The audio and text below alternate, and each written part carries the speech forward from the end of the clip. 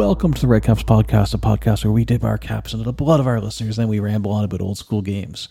In today's episode, I play you a interview I did with Eric, one half of the Mushmen, which are the creators of the Knock magazine, and we discuss Knock Issue 1 and the Kickstarter that's currently ongoing for Knock Issue 2. As you know, nobody can outrun a Red Cap, so sit back, listen, and I hope you enjoy. I'm joined here by Eric Nieudan. Did I pronounce that correctly? Very well, actually, for an English speaker. I've given up. That's the Canadian side of me. Who is one half of the Merry Mushman creators and their amazing zine Knock.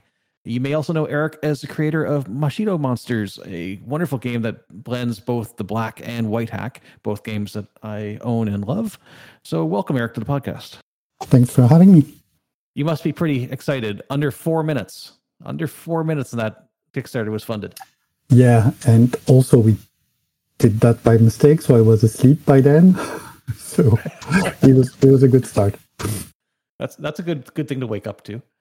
It looks like from the numbers I was looking at, you might hit like triple the funding that you got from issue 1 by the time this thing's all over. Triple, I don't know, but double, I hope so. There's 6 days to go as we're recording this, so crossing fingers. Should happen. Excellent. Yeah, and for as we discuss all this, folks, definitely in case I don't mention it, I'm sure I will a couple of times. Down in the description of the podcast, there will be links to this Kickstarter. Definitely go and check it out. But yeah, under 4 minutes, massive success thus far. Seems like it's only going to grow more. And the terminology for this zine, a bric-a-brac. I love that term. I had never heard it before. I saw this, but can you explain to those who may haven't looked at issue 1 what Knock is all about? It's very simple, actually. Olivier Olivier is my partner in crime on this project. He came up with the idea of making a beautiful magazine, and there's a word in French that we use that doesn't exist as far as I know in English. It's revue, so it would be review basically. But it's those nice to look at magazines that have interesting content and that don't have any perishable stuff. So he wanted to do something like this. He wanted to do that big, thick brick of content for old school and adventure gaming enthusiasts, and also reuse those treasure troves of content that we've seen on blogs over the last 15 years and have a lot of the time forgotten about. So it's a lot of what we have in those magazines is these old articles by luminaries of the OSR and also by people you might not know, but repackaged, rewritten if needed, and illustrated, made nice looking and something you can keep on your shelves for the rest of your gaming life, hopefully.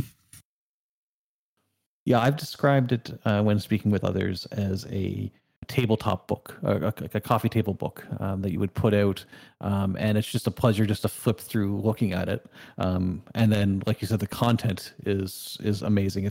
It's very rare that you find a book that is both beautiful to look at, but also incredibly useful from a content perspective. Oftentimes people will nail one of the two of those, but it's rare that they get both as well as you guys did. Thank you. And yeah. And of the design, the thing that stood out to me is how there isn't a square inch of at least Knock number 1 that is wasted, down to the point where you guys had a table on the spine of the book as well. Like every square inch of this book is covered in something. And I'm just amazed at how well it works. My son just giggled and sat there flipping through as soon as he saw the cover, and he was just like, "What kind of monster is that?" And just dove into the book. He actually went through it before I could when it first arrived here months ago. That's great to hear. How old is he? He's just turned 6 actually, and he's enthralled with all my tabletop books. Anything that's got monsters in them, he has to go through and just indulge he'll try to. He's getting better at reading now, so he's able to start reading the names. But before, he was just like making up names, and he likens them to his Pokemon cards and makes up his own powers for different monsters. So it's great. I'll keep encouraging that imagination, and soon he'll be running games. Yep, that's the prediction from me too. Issue 2 will be the same. Like it's become a game at this point. Every time we see a corner where we can add some stuff, we do. Yeah, I'm looking forward to seeing how issue number 2 comes out. You're saying that again, this is like a big collection of older blog articles, some of them that have been edited or rewritten. Was it difficult to get the authors on board, or were people, once you explained the concept, were people like really eager to get in on that? Yeah, it hasn't been difficult at all. Like I think just one person told me that they weren't comfortable in publishing something that they published on their blog before. But everyone else was super happy to see their work recycled and given a new life and some kind of a permanent life, because you don't know how long those blogs are going to last. You never know with Google.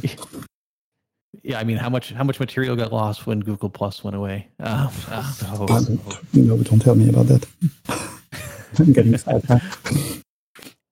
So when you went to go start selecting articles, was this something that you and Oliver you had your own collection of like, these are like the best things, and then we go approach them, or did you kind of put out a call for it, or like how did the selection process go for you trying to find was there a theme, or was it stuff you guys already had set aside for? So I'm afraid there's never been any method to our madness. There is a submission call since after we published number 1. So because I wanted to get some new stuff from people I didn't know, which worked quite well. Like I've received very interesting stuff from new people who, some of them don't even have an OSR blog. So that's going to be interesting to look at. But no, the idea was just, let's put these things that we like, and then, this reminds me of this thing, and wait, in my gaming notes from 3 years ago, I had a note of this magic system that I loved, and that didn't happen. That's something I want to do, but I haven't managed to find the gaming notes from that time. But yeah, it was just like going crazy and nerding around about the stuff that we loved, and make a list and then contact people, and then our list is still growing. We have so much stuff that we want to put in the next few issues. So yeah, it's just you guys putting stuff together, really. Where did the name Merry Mushman come from? That came from Olivier. I am not sure how it came about that. He just decided he would call the imprint like this at the time, and I liked it, so there you are. But mushroom people, mushmen, kind of makes sense. This is your guys' first Kickstarter, issue number 1? Yeah. I had never touched a Kickstarter from the publishing side. Neither had Olivier. He's been doing magazines for war games for a long time, for a few years already, but he was just pre-selling and not using crowdfunding. But yeah, it worked quite well. Like I was surprised and amazed at the audience we found from 1 to 2. It's just like there is very, very little marketing work involved on our part. It just happens. Yeah, well, there's often the whole saying, if they build it, they'll come. But if you build it really well, I think, especially in smaller communities like the OSR community, the news of that just spreads and would bring a lot of folks in. Was there any big lessons that you learned from like Kickstarter number 1 to Kickstarter number 2? Like I noticed you guys, you didn't really have a ton of stretch goals on number 1 either, but I always think it's smart when I see a Kickstarter keeps their stretch goals very limited, keeps the original focus so that they don't have to worry about being able to fulfill all the extras. But were there any lessons learned, or was that a conscious decision as well to keep things really focused on just the zine? Yeah, that was a decision. And there's one thing that we couldn't do is have too much material to put in an envelope, because we didn't want the shipping to explode. And that has been number one lesson from everyone who's made a Kickstarter in the last few years. That and also the fact that we've seen so many Kickstarters, like some of them we've subscribed to, struggle to deliver their stretch goals because they kept promising stuff that wasn't ready. So we just decided that everything had to be done, and we wouldn't make anything extra. It's much better on our end to just start working on the next issue and then have something that will be just as good or better 6 months later. Right. No, it makes sense. I mean, it probably takes a lot of pressure off of you as well, as opposed to if you had promised, a stretch goal of, hey, here's a new adventure that will get written if we reach a stretch goal, and then you have to rush to complete that adventure or something along those lines. So that's why I think it's smart keeping it very focused, and it's obviously successful. Everybody's been very pleased, at least from issue number 1. How fast they got it, and the news spread well. So you guys are able to continue with that sort of a pattern. I think it'll only increase success over time. Hopefully. Also, we're both freelancers, so our workload is kind of random, depending on. We can't really plan how much work we're gonna have to be doing at the same time as putting together a magazine and running a campaign. So there's no way we can promise too much. So it's just common sense at this stage. Right. One of the extras that you guys are going to be doing with this one, though, is I believe I haven't looked at the Kickstarter page since it launched. Whenever I pledged, but you guys were planning on doing a reprint for anybody who didn't get a printing of issue number 1, correct? Yes, and we caved after I don't know how many dozens of comments. We are going to have a reprint, a small reprint. I don't know exactly, probably 500 copies. Sorry. So that everyone who discovered us with issue number 2 could get number 1 in the Kickstarter. And I highly recommend people get the physical book.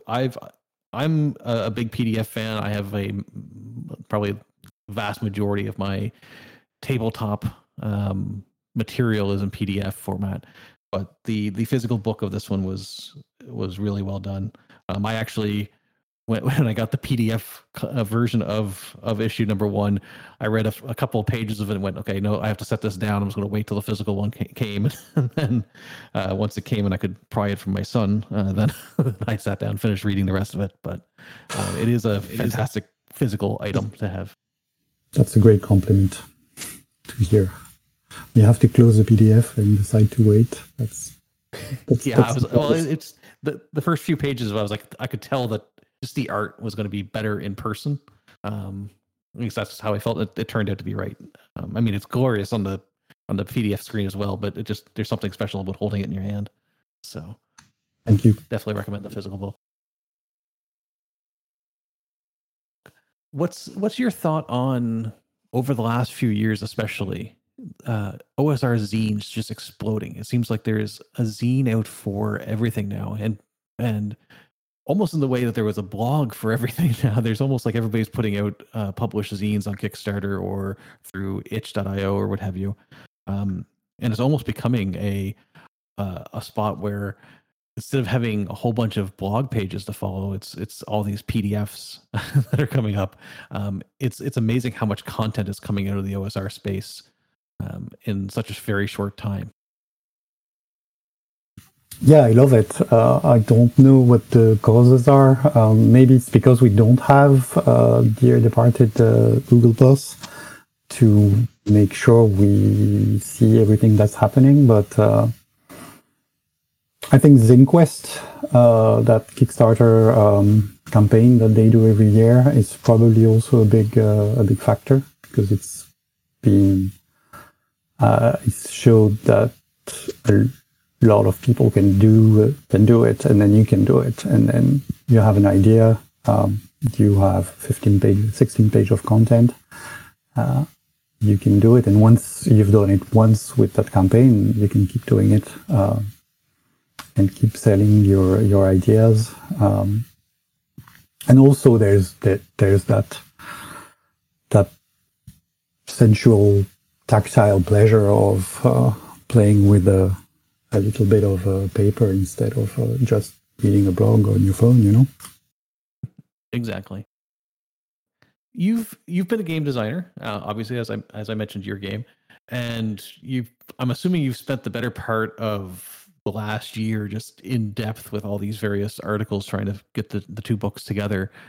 What has been your favorite house rule or tweak or gaming advice that you've come across or that you have yourself to give out? And that's a hard one. There's plenty. Like I keep reading blogs and taking notes, but I'm not going to remember what I was reading the other day. But I was like, oh god, I need to run Old School Essentials with that rule. It's great, and it was your character, whatever their class, can use any weapons, but their hit die is the maximum damage that they can do. I read that too. I don't remember where I saw it now, but I did read that same. No, I'll have to look at my history to tell you.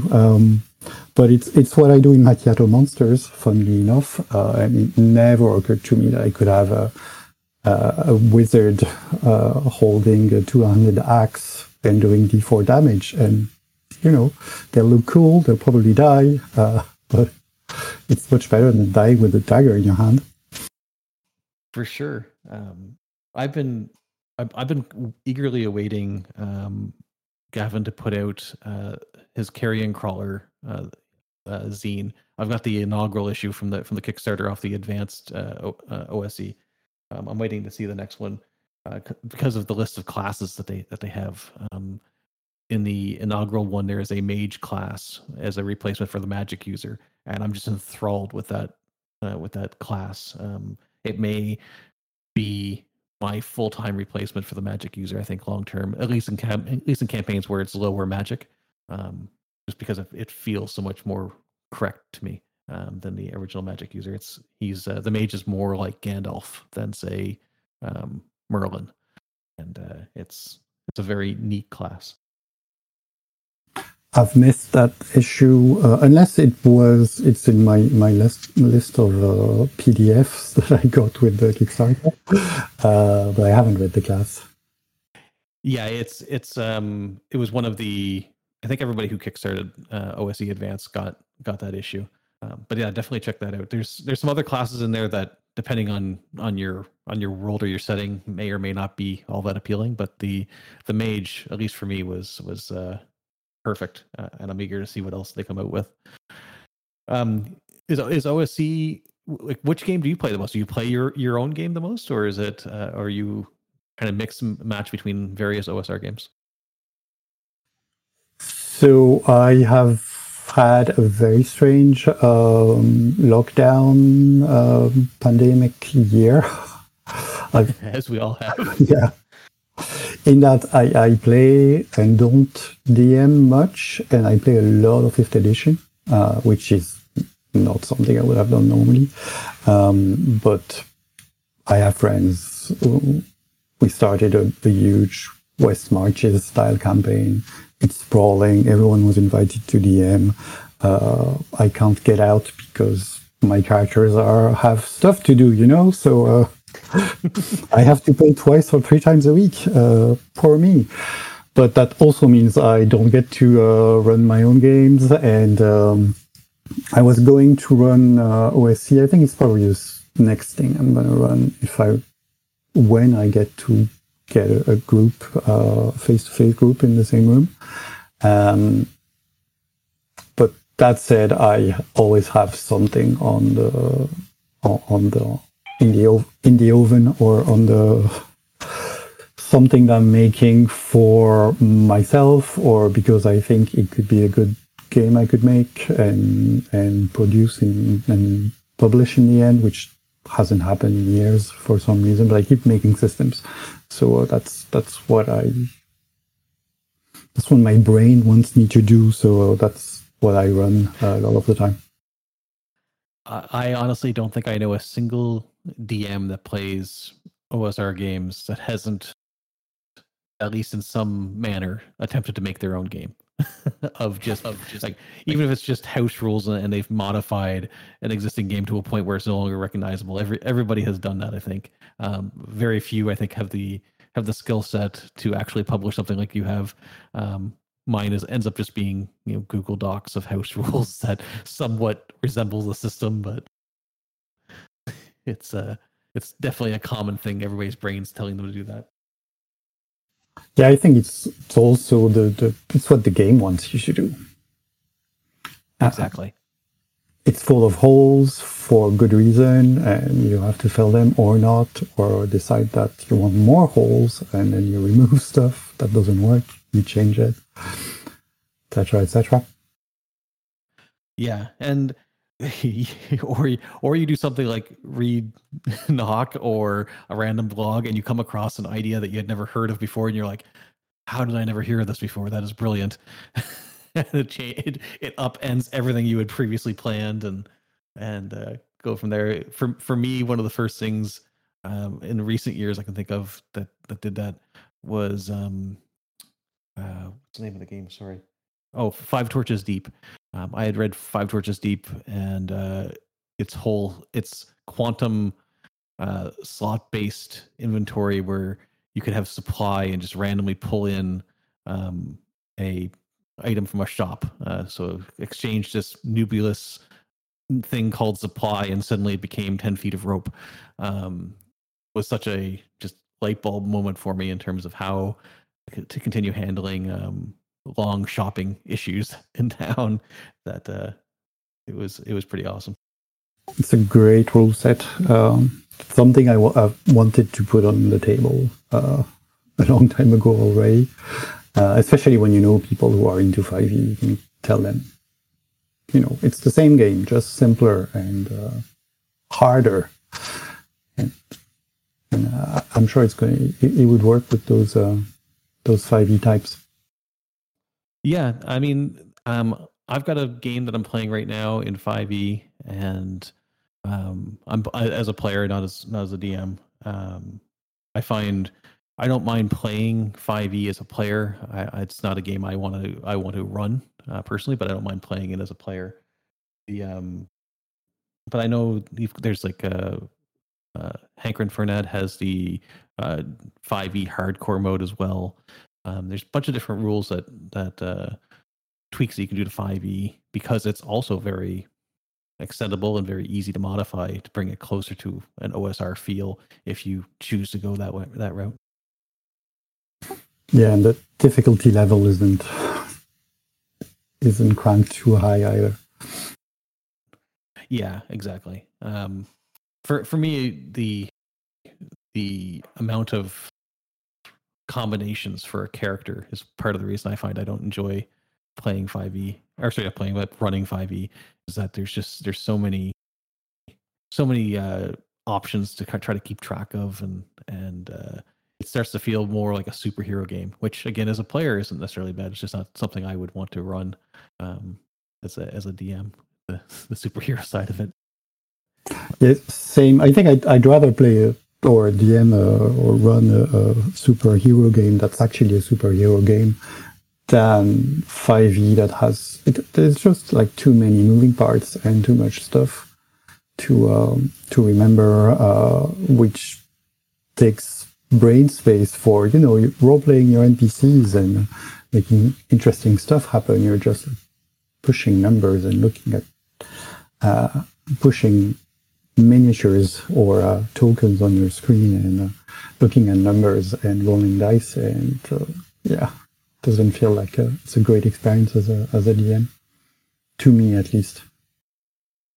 I agree. I found the times that I ran 5e that I would get so caught up in what is happening in that exact moment that I couldn't keep track of the greater world in my head. And I feel as the DM, even more so than NPCs, but the world as a whole is the character that I'm playing. And if I'm not able to focus on the world as a whole, if I'm so microed down to a tiny level, it starts to lose something for me. So that's why I prefer games like OSE or Black Hack or White Hack or Mosquito Monsters or things like that. A lot of the OSR games are all a little bit more comfortable, I guess, for me in that standpoint. Yeah, too much prep time starting monsters and balancing encounters. I've DM'd quite a bit in the West Marches campaign I was talking to you about, but in the end I just gave up. When the characters neared, 10th or 11th level, I was just, guys, I've spent the whole weekend on this adventure.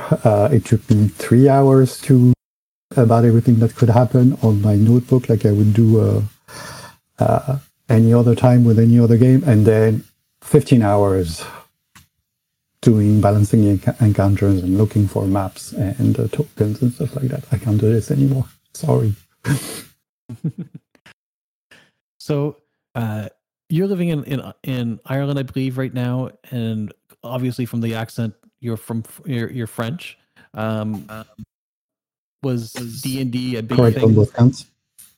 Was D&D a big thing in France as you were growing up? Was the game different, or was it a different game altogether that had to be translated over? Or so we had the red box. We had the Moldve basic set translated directly by TSR in 82, 83, I think. And that just popped up in hobby and toy shops. And that's how it started for me.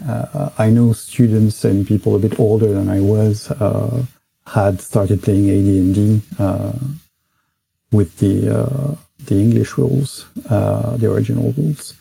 And that's how D&D started. But very, very soon we got translations of Call of Cthulhu, Stormbringer, I think was one of the first ones.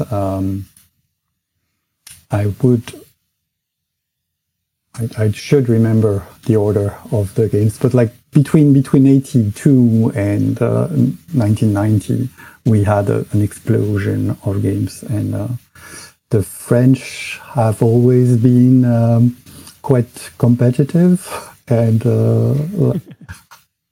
we like to do to show people that we can do better or differently, or the same but with more cheese.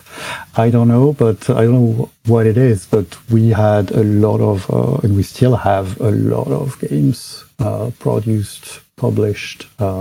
Very few make it in English, and almost none of them has had any success. But I don't know, you might remember in Nomine, maybe, when it was... I have one French OSR game. One moment. Just reaching over to my shelf here. Now I may have gotten your last name well, but my actual French is pretty poor. Épris and Sorcerer, by Nicolas Dassault,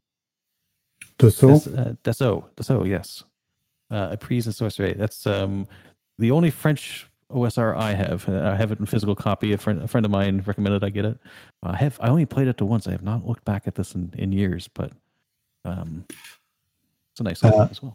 Yeah, Nicolas is one of the OSR pioneers in France. He was on the forums like 15 years ago. His handle was Snorri, like the Norse name. Okay. He's the guy who made Hunters of the Unknown. You know that micro game that sparked, that's the word I was looking for, a whole slew of reskins. There's like 50 or 60 versions to play Star Wars, to play anything you can think of. Well, that's very cool.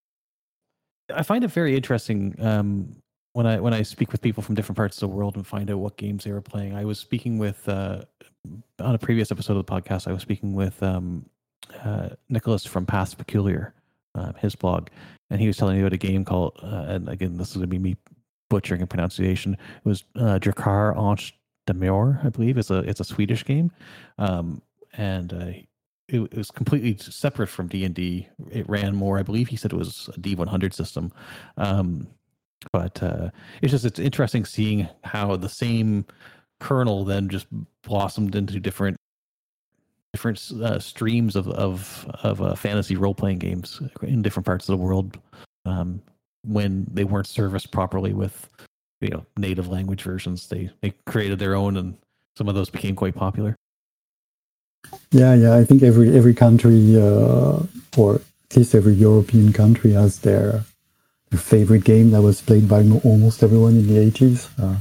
I think we were lucky enough to have D&D, but yeah, I've heard of that Swedish game. The Spaniards had something as well. They have that very famous game called Aquelarre.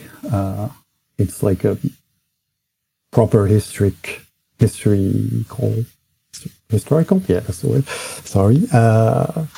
Medieval game about sorcery and the Inquisition. Oh, very neat. So let's bring us back towards Knock. You were saying you've got tons and tons of submissions in that you're trying to go through. So you've been between issue 1 and issue 2. You guys said about 6-7 months. Are you guys planning on this being like a regular bi-yearly thing, or will it accelerate to shorter intervals? Or don't think we can physically accelerate, because we also have to make a living. Not that this is not making money. We're actually quite pleased at we're actually being decently paid for the amount of work we're doing, so that's great. But there's also other projects.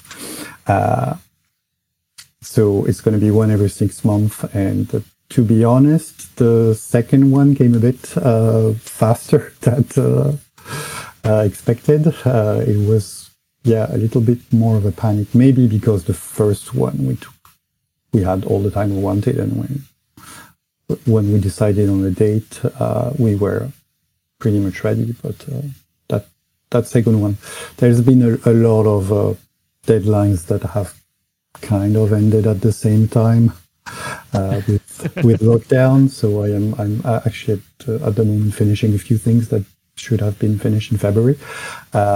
So it's been a bit of a mess, but hence the second time we launched by mistake, without doing any, without writing to the authors, telling them to get ready to do their bit promotion wise. What can I say? We're just two guys doing their thing. No, it's maybe two guys, but it honestly it comes off very, very professionally done. Like is Oliver? I'm going to try to pronounce it like you do. I'm just going to goof it up. Is Oliver's primary job the layout? Is that his role between the two of you? Yes, layout. He's doing art direction. Obviously, he's handling the whole printer side.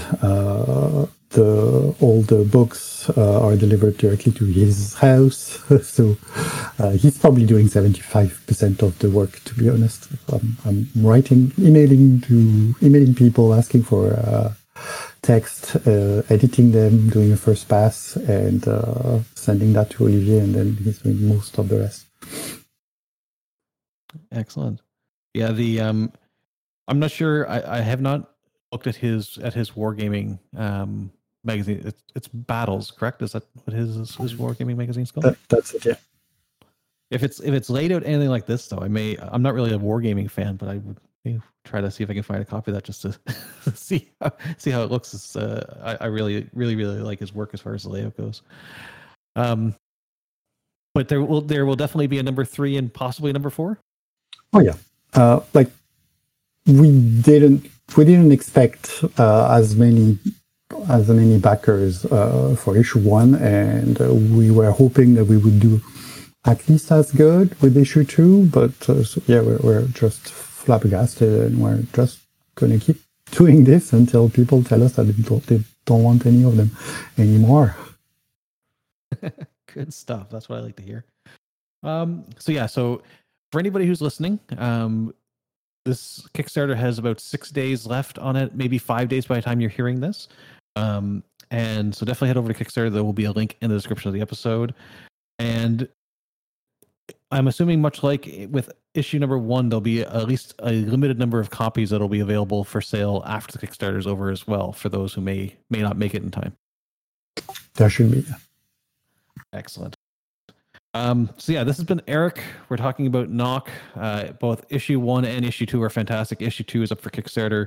If you get in early, you might be able to get your name on one of those 500 or so issue number 1s that were reprinted.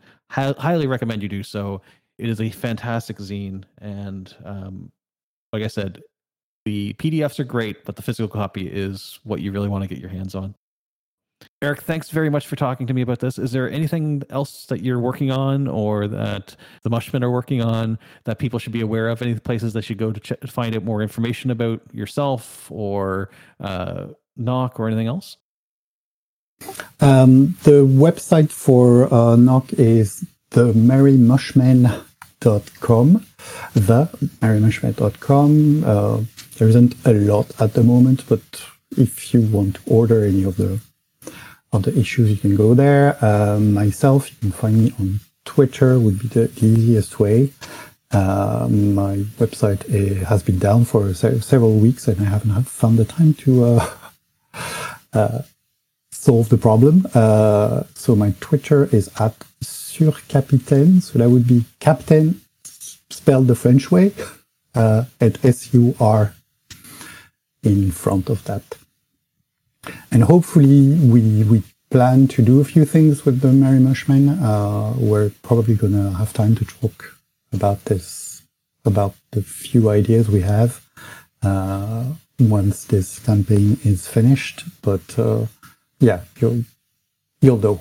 We'll make sure that everyone knows when we've decided what to do first. Ooh, teasing. Do you want to drop what sort of things might the Mushmen do besides the Knock scene? A different book? Books with stuff in them.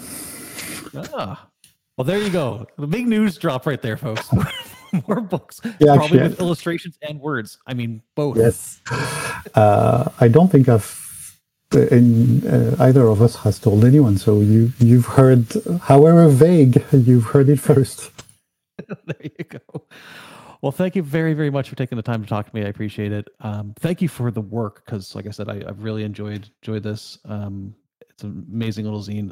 I learn little things from it every time I open it up, and I can't wait to get my hands on the second one. And I wish you guys all success with this one and the ones in the future. And thanks for having me. Thanks for all the kind words. Well, folks, that wraps up this episode of the Red Caps podcast. I hope you enjoyed, learned something, and are eager to come back for more. Please subscribe in your podcasting app of choice, and if there's an option to leave a review, it would warm my cool little heart if you did. I'd love to hear from you, so if you head over to anchor.fm/theredcaps, you can leave me a voicemail, or you can say hi on Twitter or Facebook at theredcapsnet. We also have a Discord server, so if you'd like to get in some games or just have a chat, there'll be a link to that down in the description, the same as there will be a link to the Kickstarter. Please go check out the Kickstarter. It is a great zine. You'll love it.